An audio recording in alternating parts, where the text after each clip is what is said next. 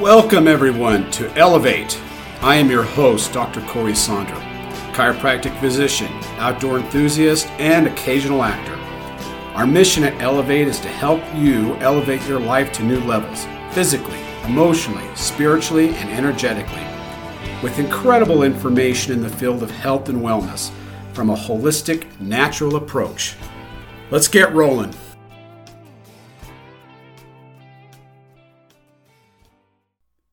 Welcome everyone to episode 3 of Elevate.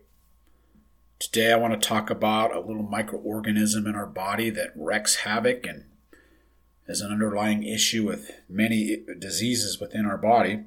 That is Candida. In fact, it's so big, it's one of the top 5 things I see in my office. Therefore, every patient that walks through my door, I continually check for Candida because it's a nasty little critter, but it's an essential little critter. Candida is a fungus that lives within our digestive system, part of our what we call the microbiome. Now, for those of you who don't know, the microbiome is this wonderful conglomeration of microorganisms that lives in our digestive system and other areas throughout the body, but it's composed of bacteria, some viruses, some parasites, some fungus and yeast, and their primary role is to aid in our digestion, help with the absorption of nutrients into our body, as well as produce certain nutrients our body needs. And it's a delicate balance between the 30 trillion cells in the human body and the 39 trillion cells of microorganisms that live in the microbiome. It's a delicate dance. And when that dance gets out of balance, we have a problem. And most commonly, when we have a disruption in our microflora, Candida is one of the first things to overgrow and spread throughout the body and wreak havoc. When the gut wall becomes inflamed, whether it be from a food allergy or a food sensitivity or undigested food particle or a pathogen, that gut wall becomes inflamed and porous. You may have heard the term leaky gut or gastrointestinal dysbiosis. Well, by those junctions opening up, those little buggers can get through the body and wreak havoc wherever they go. The body mounts an immune response to these foreign invaders. And depending on your genetic makeup, if you have a family history of thyroid issues or Hashimoto's disease, well, oftentimes Candida can migrate to the thyroid and cause Hashimoto's disease, or it can go to the joints and cause rheumatoid arthritis or gout. Go to the brain and the spinal cord and cause MS or Parkinson's disease. I've yet to see an autoimmune disease that didn't have Candida involved. It's that profound. What are some of the causes of Candida overgrowth? Well, number 1, a high carbohydrate diet or excessive sugar in the diet, basically a shitty diet. Prescription medications such as immunosuppressants, birth control pills, antibiotics are a big one. I mean, 1 round of antibiotics can totally disrupt your gut and cause a Candida overgrowth. Chronic stress is another one. We've got nothing to be stressed out about. Come on, 2021, another great year, huh? Think we can beat 2020? A decreased production of hydrochloric acid within the stomach. You know, the stomach's actually our first line of defense of the pathogens that we ingest, and one of the roles of hydrochloric acid is to squelch any bacteria or parasites or fungus that we may ingest. And if that hydrochloric acid isn't there in the stomach, well, it can cause a cascade of events all the way down the digestive tract, and Candida being one of them. Food allergies or food sensitivities can also lead to a Candida overgrowth, and excessive production of fermented foods. Well, how do I know if I have Candida? Well, here's some of the most common symptoms of Candida overgrowth.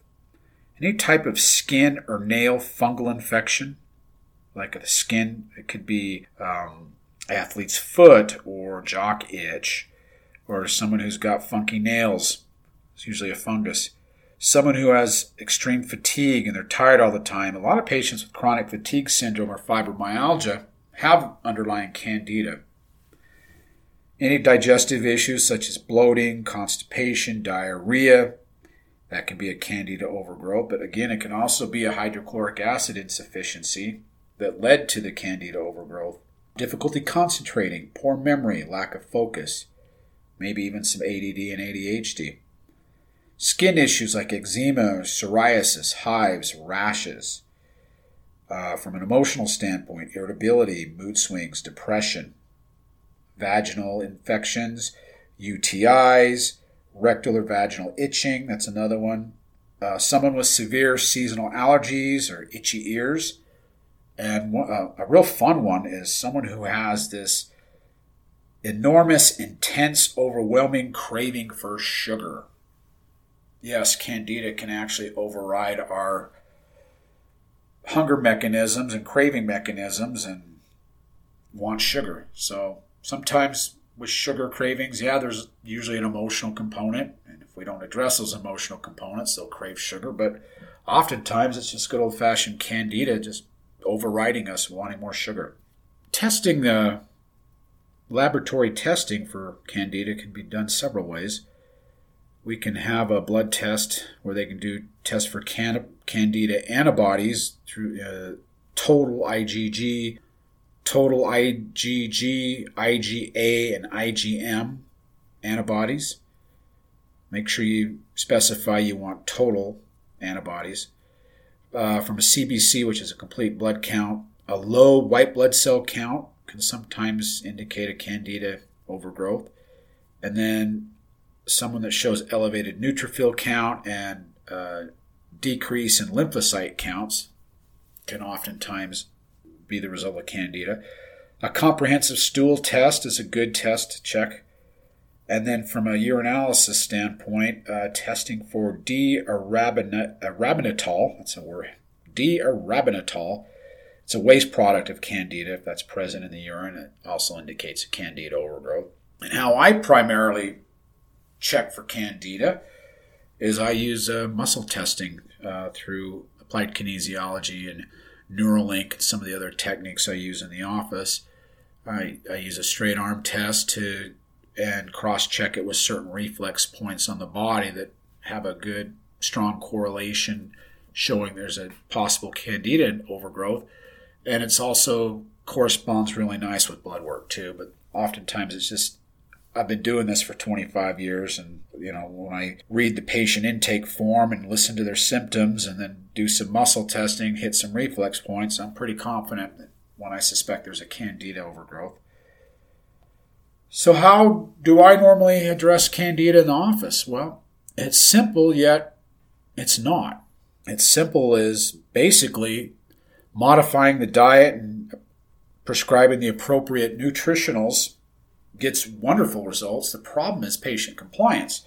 If someone, if you've got candida, and let's say you have an underlying autoimmune issue, until you change your damn diet, it's not going to go away. I can't emphasize this enough. You have to change your whole life. You have to change your lifestyle. You have to change your eating habits. You have to look at health a new way. So in my office, when addressing candida, I recommend 4 primary diets. Most of you that know me, that have been in my office, know that I am a low-carb advocate, low-carb, no-carb. I am not a big fan of grains, starches, and sugars. That's why I often recommend the paleo diet, the primal diet, keto, and carnivore. I find that those 4 diets will address most of my patient issues. And when you're dealing with candida, especially someone who has autoimmune diseases, you've got to get the grains out of the diet. You've got to get the refined carbohydrates out of the diet, period.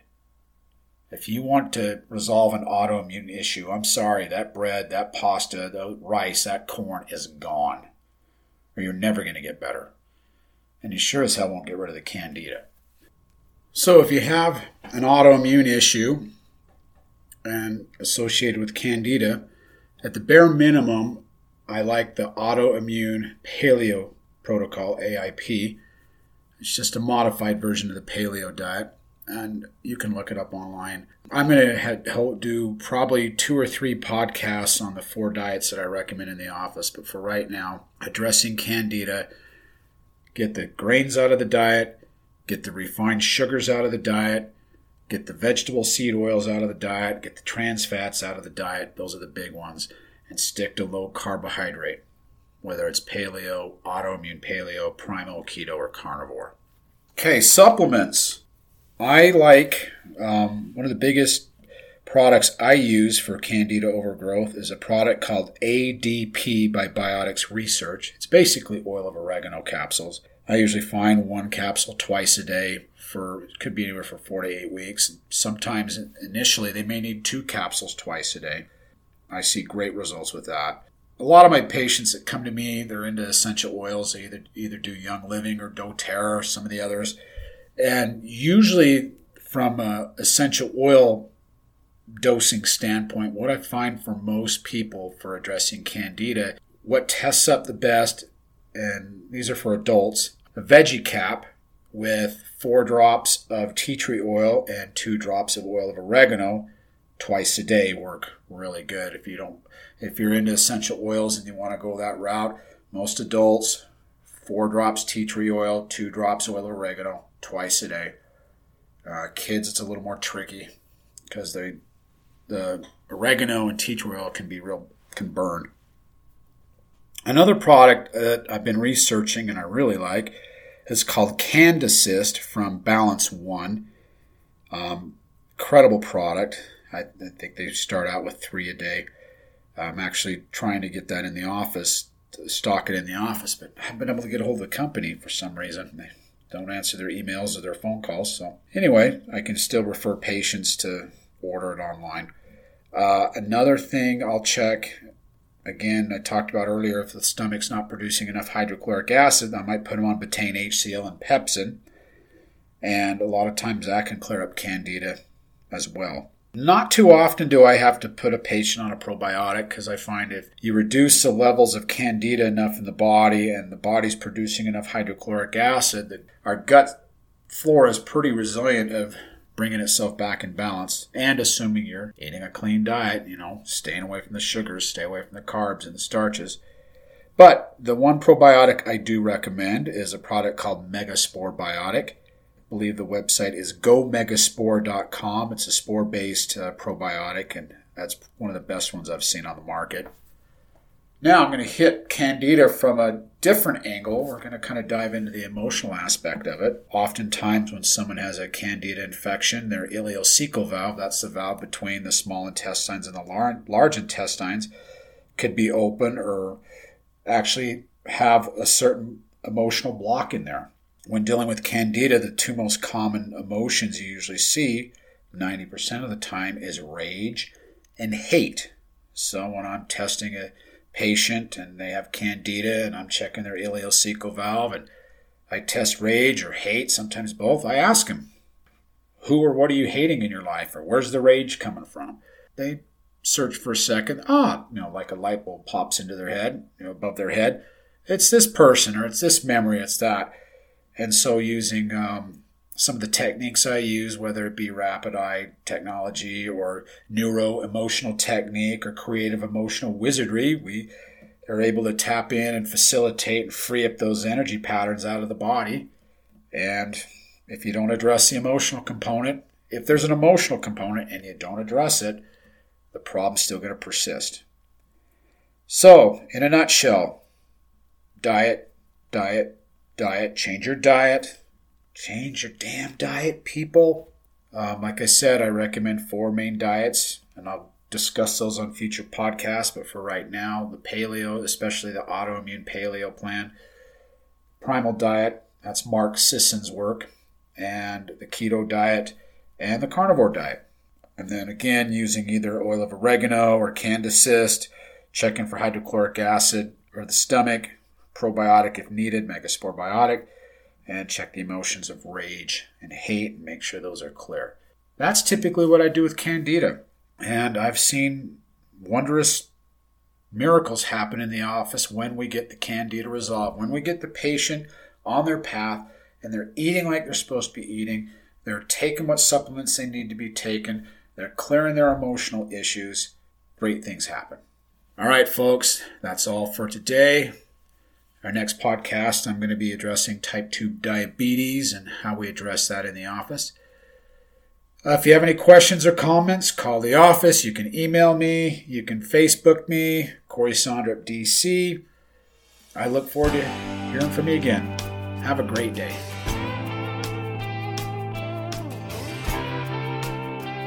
The information contained in this podcast is for educational and entertainment purposes only. All information presented by the hosts, guests, and all other material is not intended as a replacement or treatment for any medical condition, nor is it intended to examine, diagnose, treat, or cure any medical condition. Before engaging in any healthcare decision, please seek the care and guidance of a qualified medical physician.